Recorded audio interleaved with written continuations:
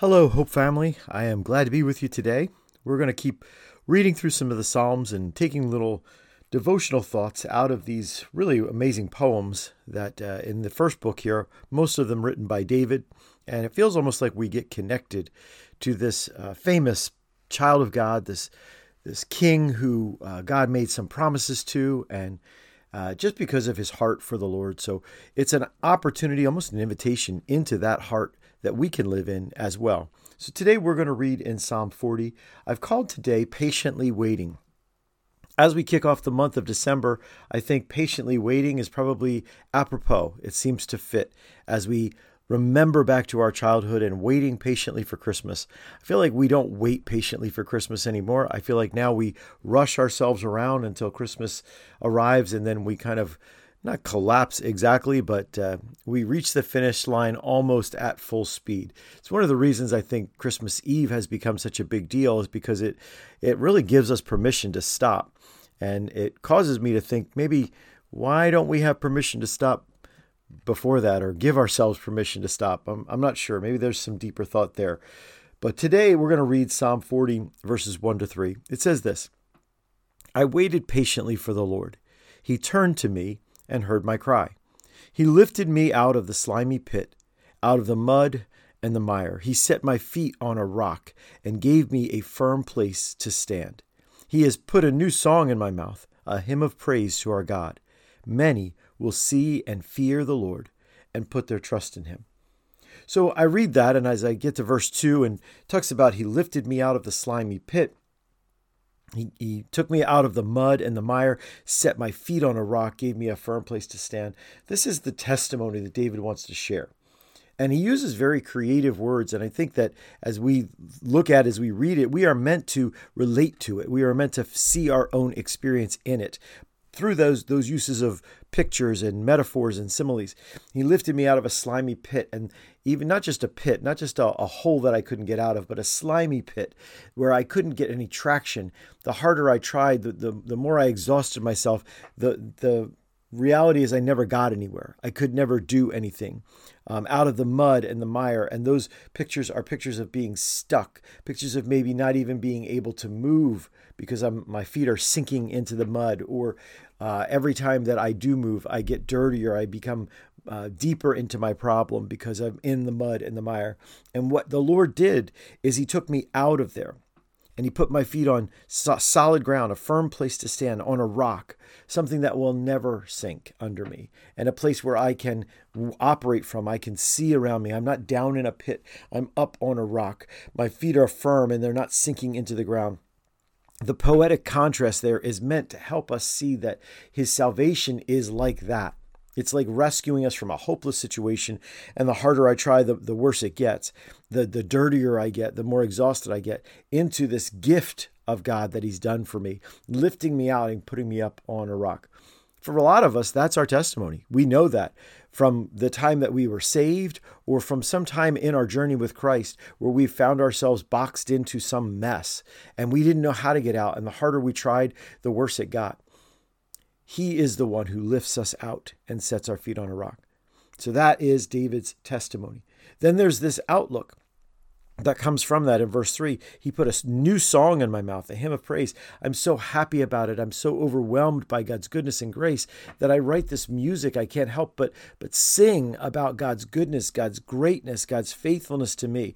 And as I do that, what I start to realize, many will see and fear the Lord, putting their trust in him, means as I share what God has done in my life, as I am overwhelmed with it and I can't help but let it pour out, then God will use my testimony to bring others into the kingdom.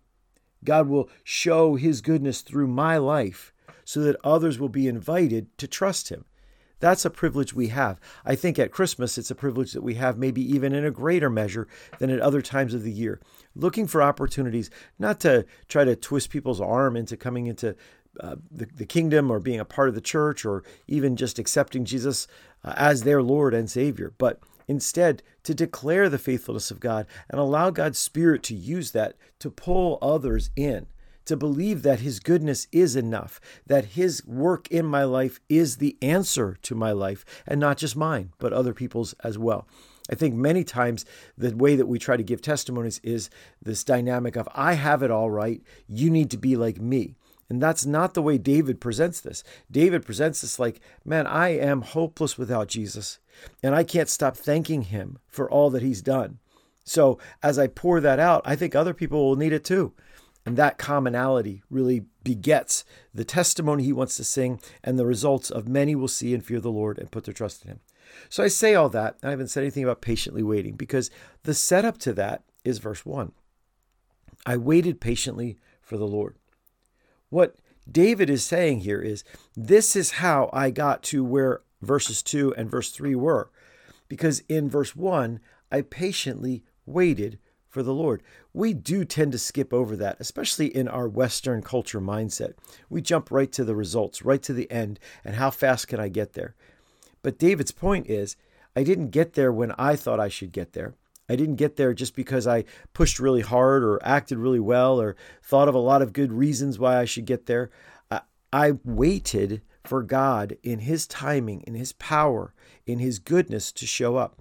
And what I did while I was waiting is I believed that this was what was coming, that God would bring rescue, and that I would be glad that I waited on the Lord instead of trying to fix it myself. That instead of trying to get myself out of the slimy pit, he brought me out, and his salvation was complete and full and gave hope and peace to my life because he did it instead of me. I waited patiently for the Lord. And one of the things I have to believe when I'm waiting patiently, and I think we all know this from experience, he turned to me and heard my cry, believing that God hears us, that he cares about what I have to say about my experience as I pour out my heart to him, that it matters to him where I am and the pain or the fear, the doubt that I'm experiencing as I give it to the Lord and I wait patiently, as I am determined that I will enduringly trust God with this. That is what produces, he lifts me out of the slimy pit and sets my feet on a rock. And I would say this, it's not that God responds to my faith so that it determines whether or not he does. A lot of times God lifts us out of the pit either way if we're his. But it certainly determines whether I see that he's lifted me out. I know people that God has brought miracles and rescue into their life, but they can't see it because they're so determined that something bad is going to happen next.